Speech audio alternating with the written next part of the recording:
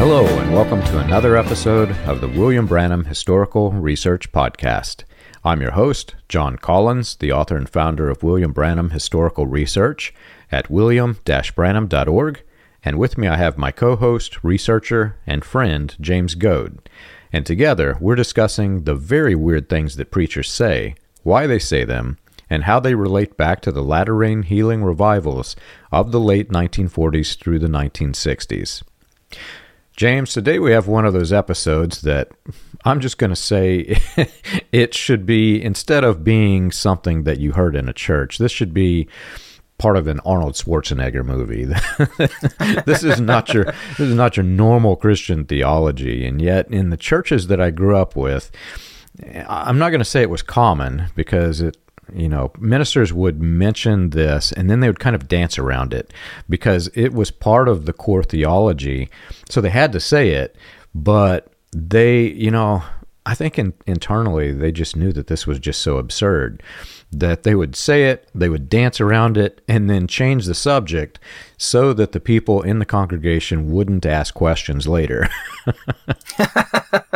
Yeah, just like with so many things too that are so problematic inside this larger cult, they'll also take and try to change the meaning of things to try to make them not seem so bad. It's like, well, we'll try to use some of today's understanding and try to merge it, and we'll say this is what was really being meant in this, and so they try to strip out all the bad connotation and just try to whitewash it a bit. Yeah, it's crazy. And so when you look at that and you see what they do with situations like that, and you also see with this clip here how ministers can try with their attempts to whitewash it, bring in something into their sermon that just seems so weird, and then things that are said, Hitler wasn't too far off. It's like, that's kind of spicy, man. There, buddy.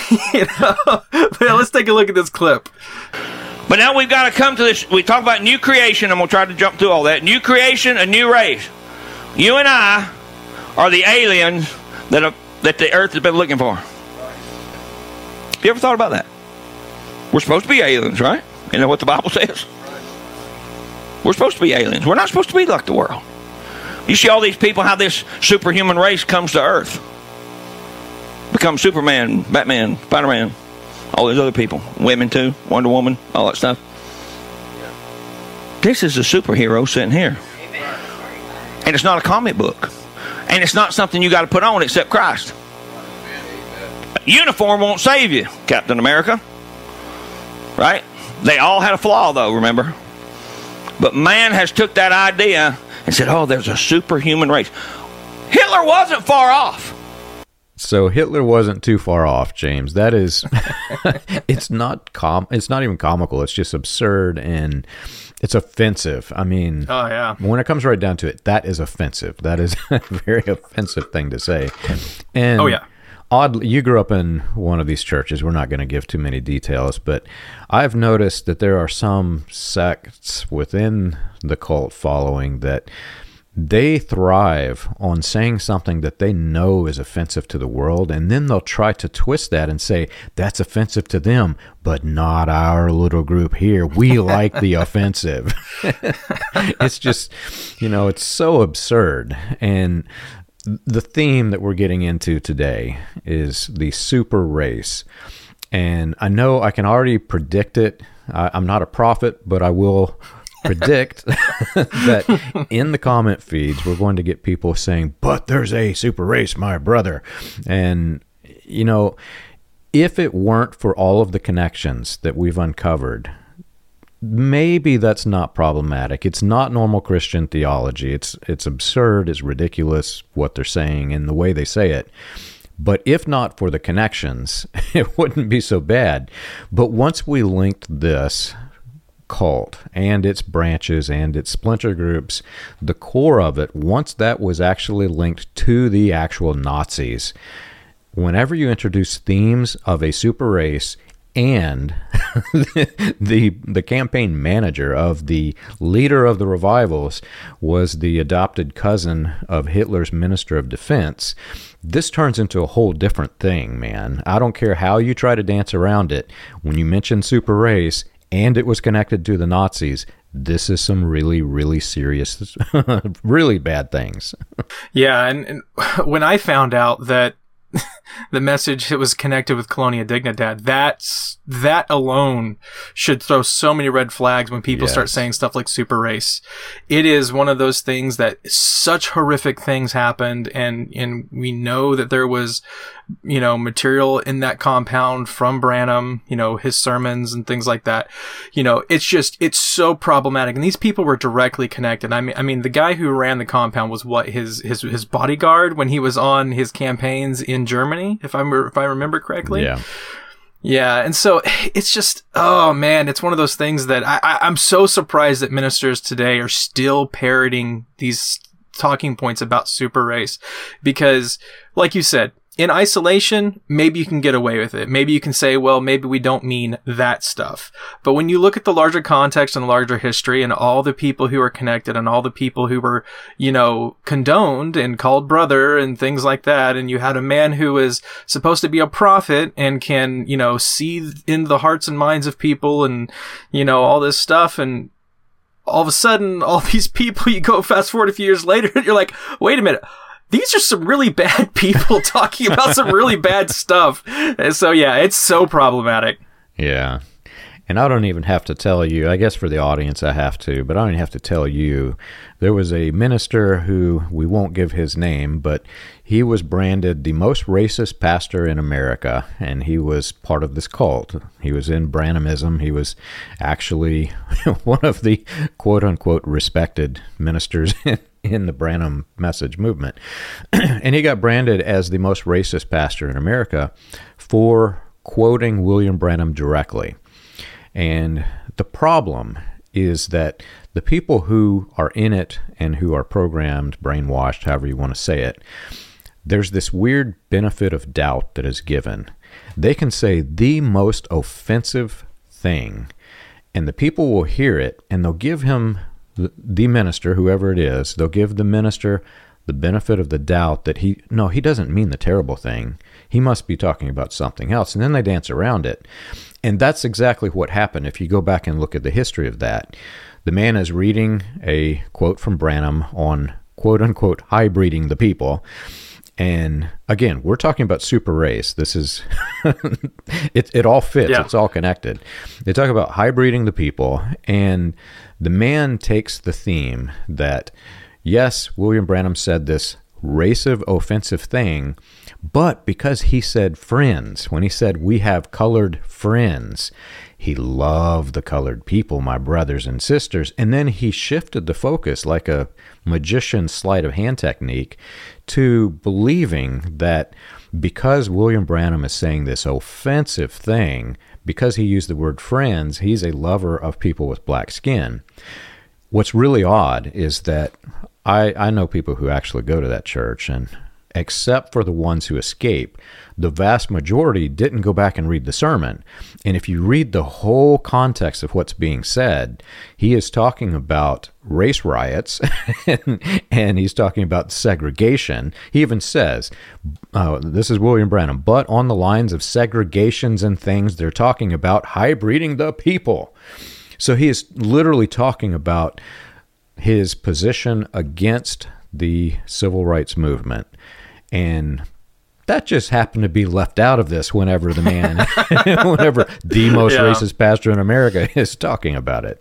Yeah, I mean, it's one of those things that, I remember hearing stuff like that all the time when I was in the message, and you hear it, you grow up thinking about it, and I remember, you find ways to make it not seem so bad because, like you said, you find a quote where he said, they're my brothers or my sisters, when he's talking about somebody of a different race, but then at the same time, it's like it's fine if they're separate from us, but once they start mixing with us, then it's a problem. They're my loving brother over there, not my loving brother mixed in with us. And that's the thing. You start seeing that delineation. It's the thing in between the lines. It's the unspoken thing that's said. But if you're in the know, if you're in the group, if you're part of the clan, like some of these people were, you hear the things that aren't being said, and the people who aren't clued into the magic words are none the wiser. They hear what they want to hear, and the people who know what to be listening for, they get the true meaning of what's being said.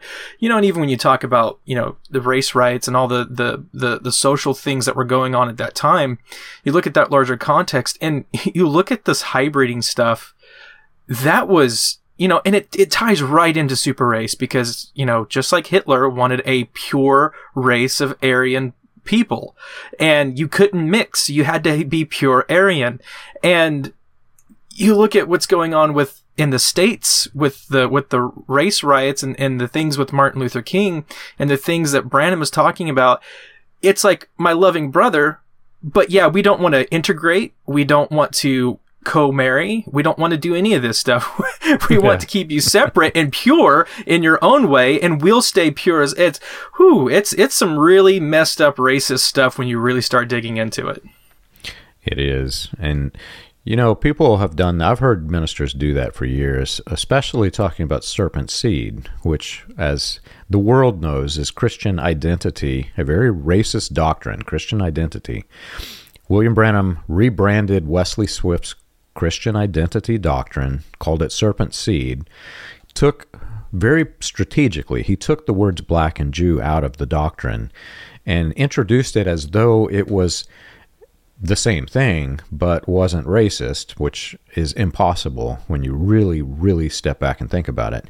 But he introduced the notion that there were two bloodlines. It's called the two-seed doctrine. And the idea is that the world, God created Adam and Eve, and they produced offspring. And then the doctrine says that the serpent, who was the devil, bred with Eve and produced a physical bloodline that was introduced into the world. Now, that implies that you're either one of the good guys or the bad guys, right? If you've got the devil's blood in you, my brother, it's awful. Right. Well, I have heard ministers who know this is racist, who know this came from white supremacy. They know it. And they'll say, no, but he was talking about a spiritual seed, my brother. But that's not what he said. It was a literal sect. He used the word literal sect act. So it's all part of the scheme. And we're going to take a step back even further than the white supremacy and the Klan of the 60s, because this actually began, this notion of a super race, this actually began long before that. It was the late 1800s, I believe, but there are some key indicators of where the message came from, and the notion of a super race, where it came from, because William Branham said that he called it the second Bible. He said the second Bible was written on the pyramids. And he said the first Bible was written in the zodiac, both of which are used in satanic worship, which is the irony of this. But when people hear it, they think, okay, he's either invented this new heresy, or if you're in the cult, you believe, well, that's spiritual, my brother. He can see things that the world cannot see. But come to find out, this was all part of the super race doctrine. The pyramidology I want to say it was around 1930s whenever it was formally organized in the United States.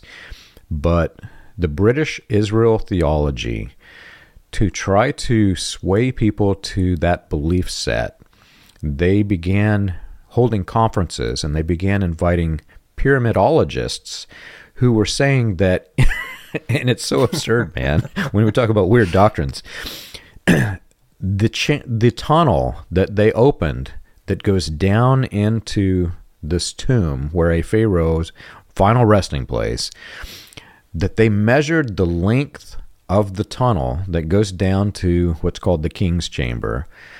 And because that length had some bumps in it, they started attributing those bumps to actual time, historical timeline.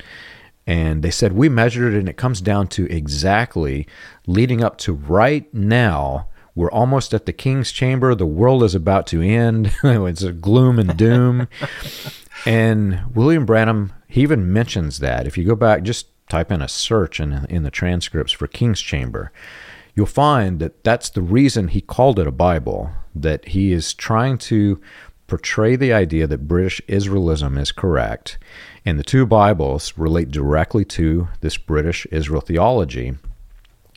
And at its core, the way it worked was, you mentioned the Aryans, they believed that the white-skinned English people were part of the lost tribes of Israel.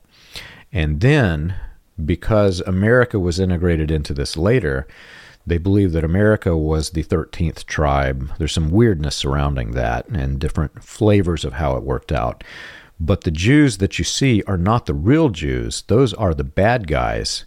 And what happened is, whenever white supremacy in the United States merged with British Israelism from Europe and combined, it turned into the Christian identity. The word identity was used, and you identified with the good seed, and they started branding people with black skin as having the bad seed, and they wanted to purify the race. They wanted to create a super race by eliminating the bad race. Yeah, it's amazing. And I know we've done a whole episode on the pyramids, but it's one of those things where I get, and you'll see this around. You start looking up anything about pyramids or anything like that, you'll start seeing numerology and things like that. People try to read secret messages out of the pyramids, and this stuff still happens today.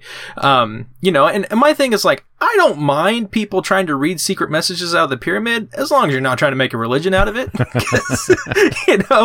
You want to go try to find some secret, as long as you can scientifically prove it and, find some scientific basis for it, then sure, by all means, knock yourself out. But yeah, it's when these things start becoming, a religion starts being built around it, and it's like, the ancients were trying to tell us something. It's like, maybe not.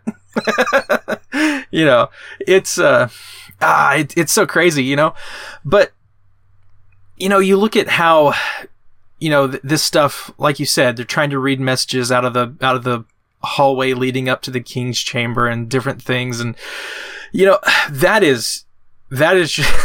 that's unlocking memories in my mind of sermons where, because I was raised in a movement where the pyramids were such part of, Branham's, theology, that people would also try to look into the pyramids and try to find meaning because they were so important. They seem to have if they were one of God's Bibles, then they must mean something to us these people that are part of this group.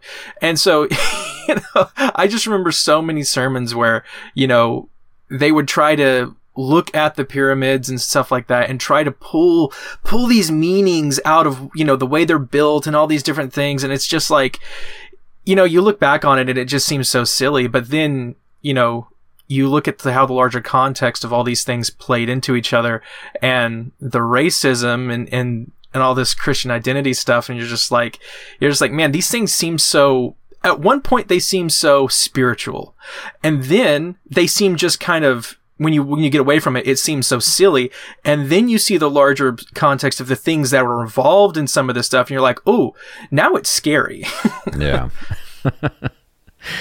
Yeah. So we've mentioned the name Gerald Burton Winrod, who was a key figure. He was actually the figure that unlocked the door to all of this research, because he was an odd man. He was just a humble minister in, I think, Wichita, Kansas, very poor minister in Wichita, Kansas, and took a trip to Germany before World War II and met with Hitler's secretary, I guess, his public relations correspondent, whoever it was, the person, the official spokesperson for Hitler.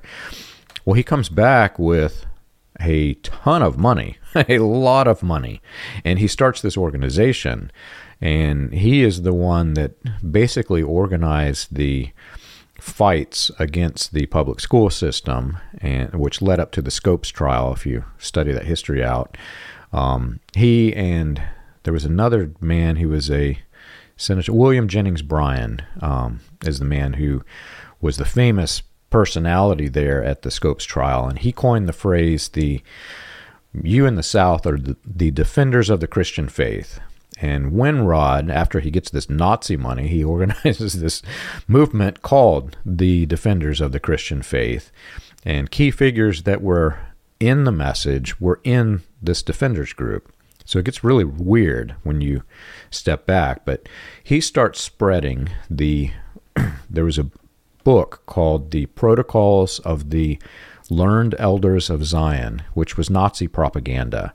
And it was talking about this race and the super race and why we need, I'm laughing, but it's sad and it's absurd.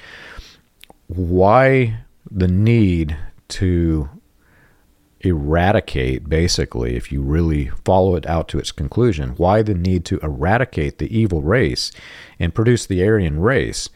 So this guy in America is spreading this, and he is one of the key publishers of the protocols in the United States. Well, this caught on, and in 1930, it was called the Anglo-Saxon Federation, formed in the United States. And William Branham's, one of his first campaign managers, depending on which version of the stage persona you believe, one of the earliest ones, Gordon Lindsay, was deeply involved with this. And he was actually a key speaker in some of these conventions. I'll put a newspaper ad up on the screen. But William Branham had a direct connection to this pyramidology through Gordon Lindsay. And at its core, if you look at many of the weird doctrines that we've already examined, many of them are built upon the notion of British Israelism, including William Branham's own Malachi 4 claim. The notion that the book of Malachi applies to a person who's in America to the whole rest of the world is absurd, because that book is written to the Jews, man. And the other passages that are taken out of context to point to this movement, all of them are pointing to the Jews. Even, in fact, the book of Malachi, it says, I think the title line says, an oracle of Malachi to Israel. Well, unless you believe British Israelism, none of it works. You cannot apply Malachi 4 to anybody in the United States without British Israelism. And not only that, not just British Israelism, it has to be the white supremacy version of British Israelism that was birthed in the United States. Yeah, and that's why it's so helpful in some of these movements to, in the minds of the people who are in the group, history starts with the central figure. History doesn't go beyond that point.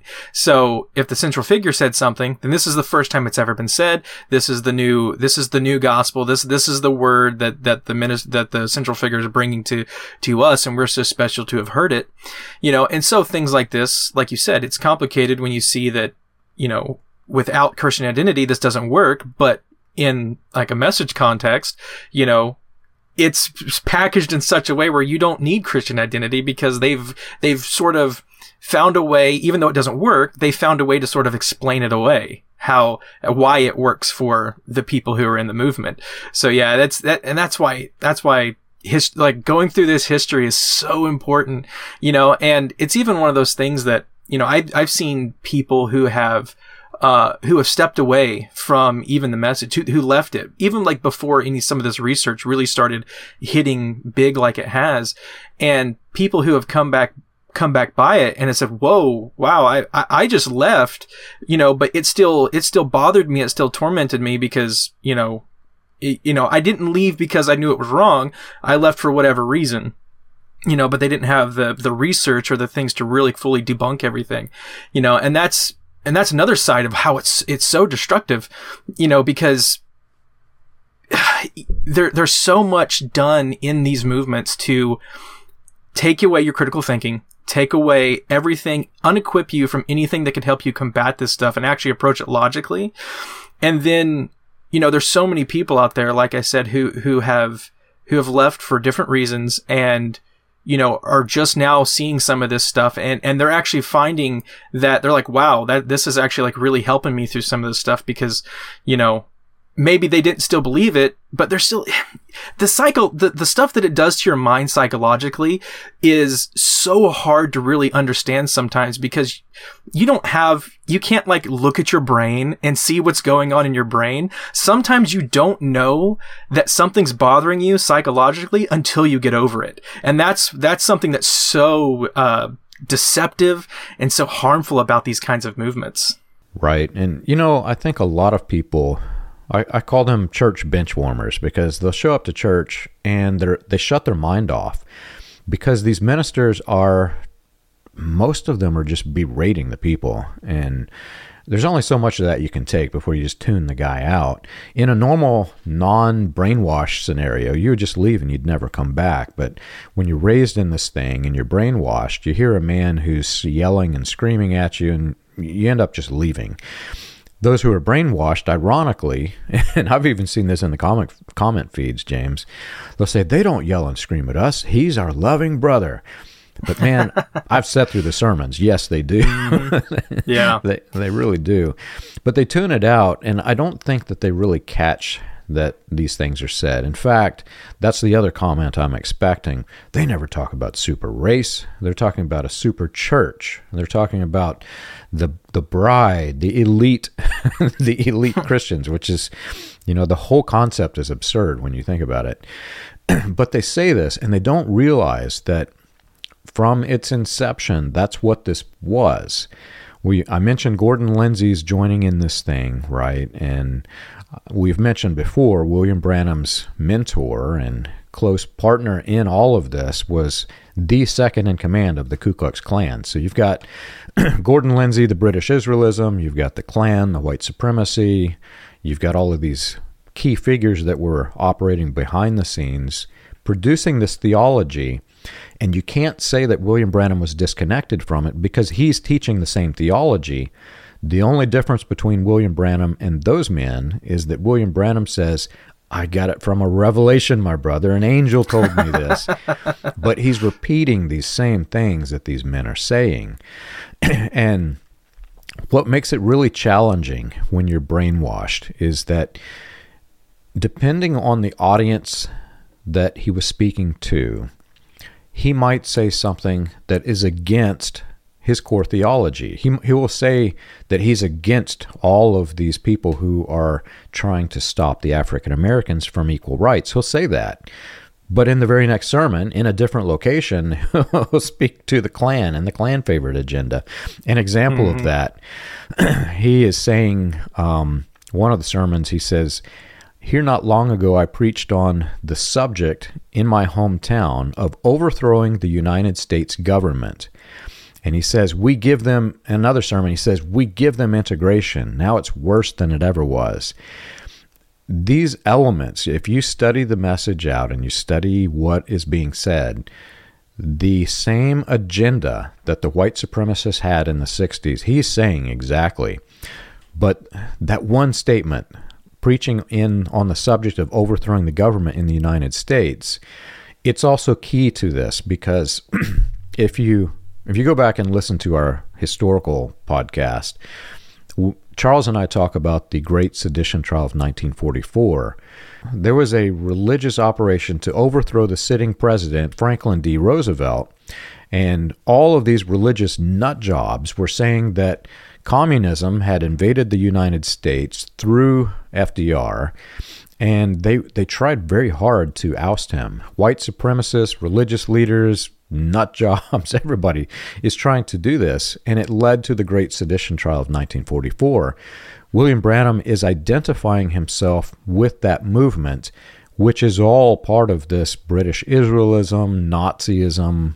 All of this that we're talking about was not a conspiracy theory, but an actual conspiracy that was happening in the United States. Yeah, and this next clip is just a great example of how this stuff has just slipped right in to what would by other intents and purposes seem like a normal sermon, but the minister just slips the super race stuff right in there. And then if you don't know the history, it just and you're normalized to it, it just seems normal. But yeah, let's take a look at this clip too and dissect it a bit. So notice, See, he is God's creation. Oh my, the first and the last, the amen, the beginning of the creation of God. When God created himself a body, he come down and lived in it. That's the beginning of the creation of God. I say, God, live in this body. God, live in this body. God, come and live in me tonight. Let my life be a continuation of that same life, that same spirit, that same anointing, that same word. Let it continue to flow forth in this hour, though it may be a dark hour, an hour of apostasy, but yet, God, let that life come and live inside of me, and may it manifest not of the old Adamic race, but of the new creation, of that new race, of that super church, of that super race. God, let the word be forth. That, James, I'm a big fan of the old Westerns. I used to watch them growing up, and there was always that Indian who knew that he was being taken advantage of, and he would say the white man speaks with a forked tongue, which means he's speaking out of both sides of his mouth. And that's exactly what this guy's doing, man. He's saying we're forming a super race, which is a bloodline, a super race. And then he says it's part of my character, and the word's giving me this. So on the one breath, he's saying that there is a literal bloodline, a race, a super race being created, but the Bible gave it to me. I mean, when you take a step back, and that's what he's saying is exactly what the white supremacists in the 60s were saying, and the recordings that we have access to here of William Branham, which started all of this, we've got from 1947 to 1960, literally from the time that the third wave was being conceived, the third wave of the Klan, to the 1960s, 1965. This was the climax of the civil rights explosion that all of this was happening. And you can align that timeline of what's being said theologically in those sermons with the timeline of what's being said in the Klan, and you can match it up. It's like a zipper being zipped. They both fit together perfectly. And the people, everybody who's sitting in that church, I can assure you, probably, unless they're a really old-timer who remembers it, all of the younger crowd have no idea that what that man is saying is a racist statement that is offensive to black people. And I don't know about this church, but there are even black people who are sitting in these sermons. They're younger. They have no idea that what is being said is discriminatory against them. It really, when you take a step back, it blows your mind. Yeah, and that's what's so fascinating about how when you look at the history and you look at how when a lot of this third wave of the Klan and all these things, when all this stuff lost so much systematic power and so many things went underground, and then you sort of kind of, if you don't know kind of where these things went and sort of who was involved, you can kind of lose track of some of this stuff.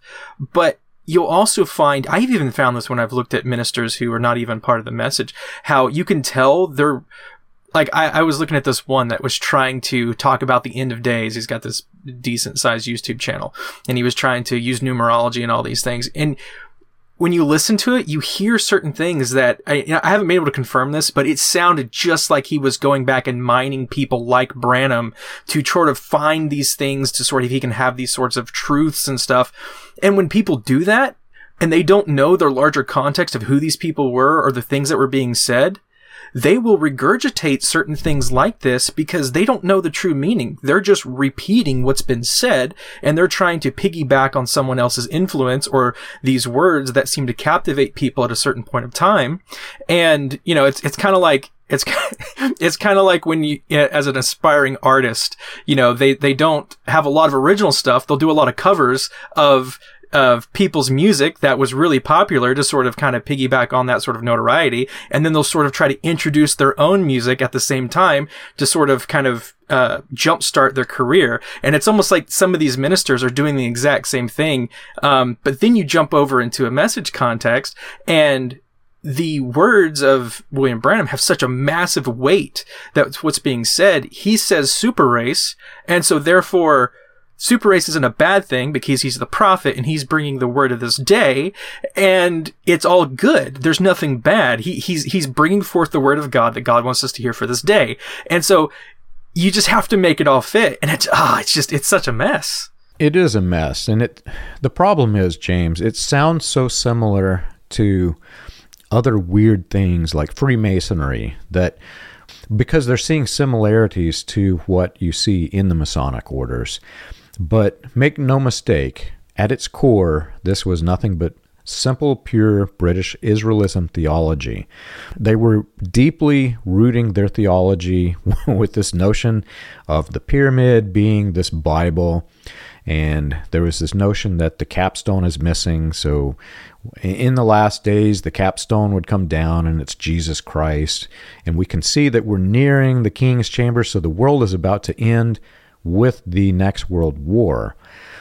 Well, because it was based off of measurements, and now we're 50 years into the future, that even that measurement can't work out. So it eradicates a vast majority of William Branham's theology that many other theologies were built on top of.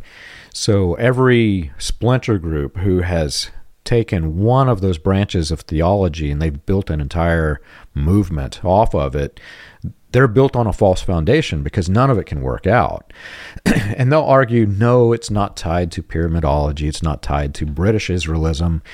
But there was one sermon that's called "The Spoken Word is the Original Seed." And that's where they twist it.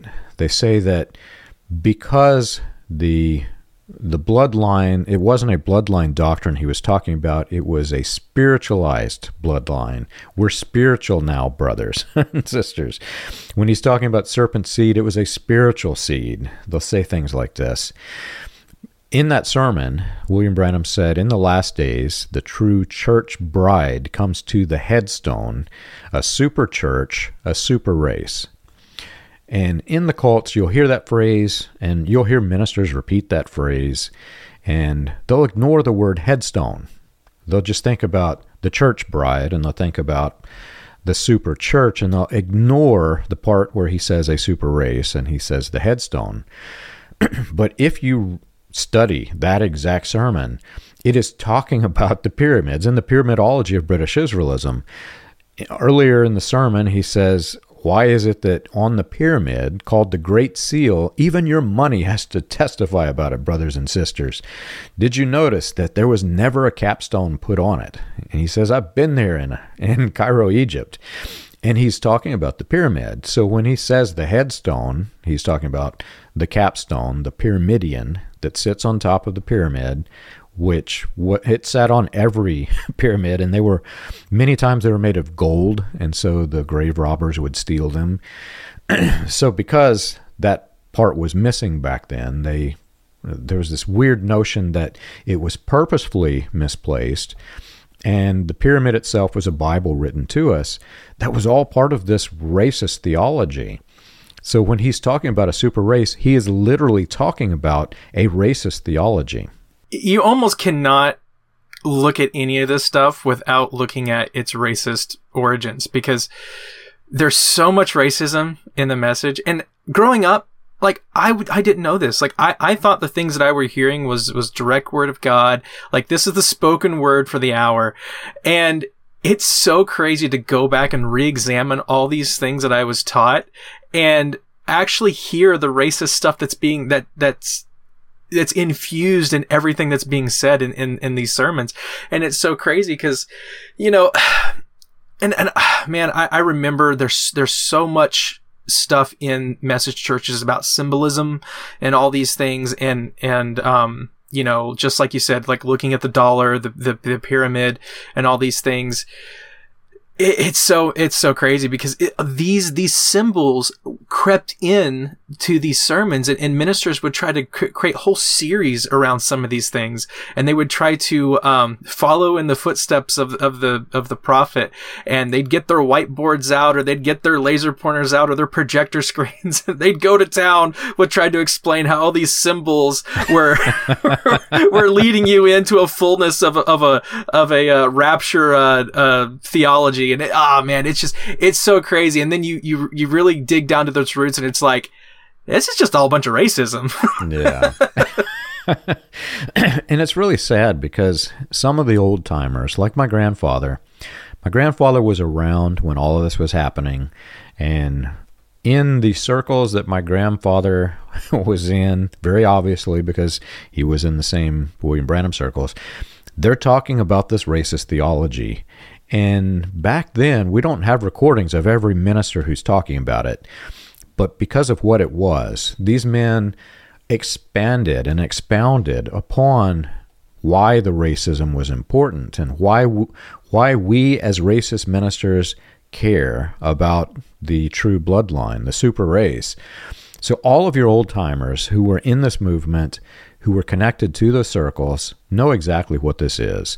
So whenever they're teaching it, and in today's world, they omit that part. Let's not talk about the fact that this was pure evil from a domestic terrorist organization. Let's not mention that. Right.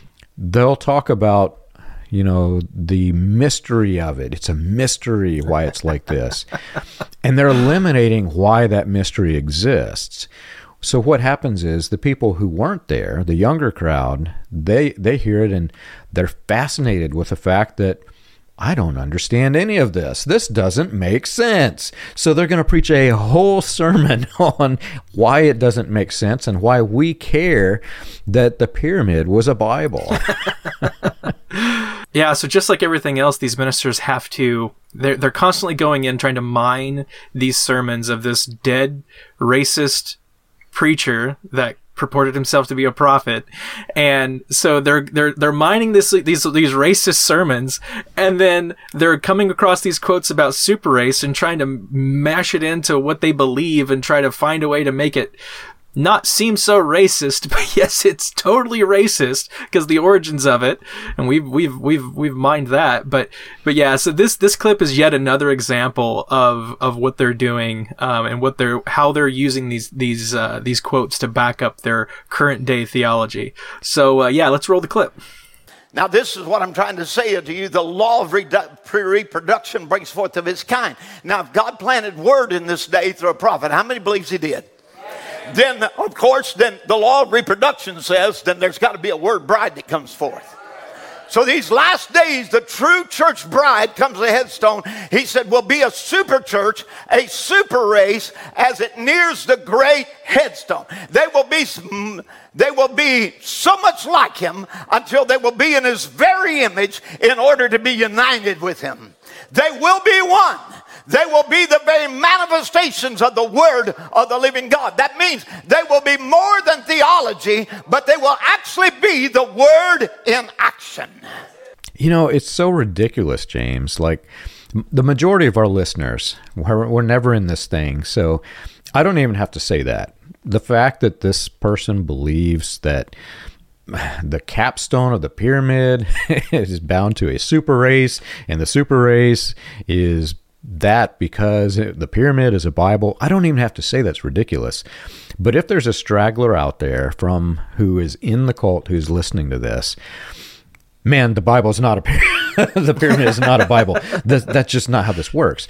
And the people like this minister, he has no idea what he's saying. He literally is just regurgitating white supremacy doctrine for the sake of regurgitating white supremacy doctrine. Because again, this thing, this ridiculous notion that the tunnel in which the ancient Egyptians took a dead guy, a pharaoh, and put the dead, rotting body down into this tomb, which was a pyramid, the fact that you think that tunnel is a Bible with no words, just the length of the tunnel is the Bible, that is ridiculous, man. That is ridiculous. I don't even have to say that to most of our crowd. I feel stupid saying that it is ridiculous. But even more to the point, the fact that you have entire movements that sprung up from this ridiculous thing from it started about the late 1800s, and came into the nation about, if I remember correctly, it was the early 1900s. It started entering into America. It wasn't until about 1930 that this thing exploded, and you had all of these religious nut jobs saying, oh, wow, I never thought about the tunnel where the dead body's laying in the pyramid being a Bible. That must be right. How do you get there, man? Yeah. Well, it's so crazy. 'Cause, I mean, we even touched on this quite a bit in our pyramid episode, but, and it's crazy how much these two subjects are linked when you look at the message, and even you look at all the other movements throughout history that we've even talked about in this episode alone, but the pyramids, when you look at Egypt and all the stuff that's there, all the monuments, all the structures, and even you go back and read some of the earliest stuff we have from people who were actually going to Egypt, surveying these structures, digging them out, and trying to understand. I'm not talking about this is like back in like the 1800s, and people are trying to figure out, how they even accomplished this. And it seems like such a feat of engineering that these people just they couldn't even comprehend. So you can kind of understand how Egypt's mystique reached the level that it did. And I think deservedly so, because, I mean, you go and just look at these structures that have lasted the test of time. I mean, they're great. They're awesome. They're beautiful. But they're not a Bible. If anything, you go to these temples and they have inscriptions of their belief structure and the things that they believed and thought about the afterlife and stuff. And you have all these sort of hieroglyphs and things, and their thoughts and stuff at the time is what's inscribed on those walls, not the Christian God, not the Christian Bible, and it's so crazy, because all it takes is to spend some time looking into these things and looking about what's actually there. And even to the point that people who came through and, conquered Egypt at different times, like invading, warring people, they would deface these structures because they were not their gods. They would destroy the noses of the statues and different things like that, and deface the temples and the hieroglyphs and stuff, because it was speaking about another god. It wasn't speaking about their god, whoever was invading at the time. And so, God or gods, I should say, because it depends on who we're talking about here. And so, it's crazy that, that the pyramids can be thought of as a Christian Bible. It is so crazy that it just boggles your mind. Yeah, man. I mean, not to beat a dead horse, but let's say 2,000 years from now, the world has forgotten how to make a shovel. And some guy comes along and sees my grandfather in his grave and figures out that, wow, somehow they dug down and they put a body there, and the depth, which is approximately 6 feet, that measures from Jesus' time to now. This dead guy must be a Bible. I mean, in its essence, that is literally what these ridiculous people were saying. Even more absurd is the fact that people believed it. How in the world? I mean, in today's world, this would not fly. People are, I don't know if it's the education or just the critical thought's higher now than it was then. It's hard to believe that there were people back then that could fall prey to this ridiculous thing, but there were. And that in itself, for me, out of everything in this episode that we've talked about, that is probably the most important point, that people back then were so out of tune with how to think that they had shut off all critical thought when these guys would bastardize their minds, that they would actually believe that the tunnel in which a dead guy was buried was a Bible. That's how bad it was. The fact that they could believe that goes to show how they could believe the whole rest of all of this cult theology, how they could believe that a man from Indiana who said he could speak a squirrel into existence was literally the prophet for an age, and even that there was a church age, because that's not biblical. The fact that they could believe this tunnel was a Bible shows that they can believe anything. Their minds literally could be hijacked back then. And just to sum up this episode, James, I'm just glad that in today's world, this isn't the way things are. Yeah, I mean, you look at the access to information we have now, and it's so much different than it was back then. I was even thinking about this in preparation for this episode, and because I grew up, I'm a 90s kid. I grew up in my early parts of my life were kind of before I had ready access to internet, you know, and definitely before there was internet on any sort of mobile device. And, you know, today we have the ability to, if we have a question, just to pull our phones out of our pockets and quickly Google something and say, okay, even get conflicting points of view on something at an instant click of a button, you know, and a lot of these people didn't have that. I mean, you didn't have these connected superhighways of information. I mean, even like the closest thing you had was maybe a local library or something like that where you go look up some books. And even then it's like, well, where do I even start? But nowadays it's a lot easier to find information and to really sort of, put two and two together. You know, and so it's just one of those things that, you know, it's great in a way because like I said, we have access to much information, but at the same time, you examine what people are doing is they're trying to find ways just to get smarter. They're trying to get faster than the technology is what they're doing with some of these things. And some people, like the message, they just tell you to not even interface with these things. Don't interface with the internet. Don't go on there. You know, if they tell you really shouldn't have a Facebook, but if you just have to have a Facebook to share photos with a distant relative, maybe that's okay. But really, it's not good for you and you really shouldn't be on there to begin with, you know, because the point is to keep you away from real information. They don't want you interfacing with stuff outside of the viewpoint of the group, you know, and that's the control mechanism that keeps your mind, you know, a plentiful field for them to harvest their garbage in, you know, and really that's what it is. It's garbage. It's garbage back when Branham said it, and it's garbage today when people, you know, reproduce it. Even if they fully believe it, it's still garbage. You know? It's really sad too, because I feel like we have to put a disclaimer out in this episode. I feel like there's some danger in what we've said, believe it or not, because the way that these cults work is whenever they have a doctrine that they've believed hook, line, and sinker for all of these years, and then they come in contact with critical information that there's no way that it's true, it's deemed false, they'll go try to find something else to replace it that is similar and then say that one is true. So we have to put the disclaimer out before we end this, James, that now that you know that the burial tunnel is not a Bible, now that you know that the timeline cannot work out, do not go dig up additional graves in the graveyard in your city and dig it up and say, well, this is our new Bible. That would be a problem. That would be a problem. So if you have weird doctrines that you'd like for us to discuss on the show, you can contact us on the web. You can find us at william-branham.org. For an overview of the historical research of William Branham and the Healing Revivalists, read Preacher Behind the White Hoods, a critical examination of William Branham and his message.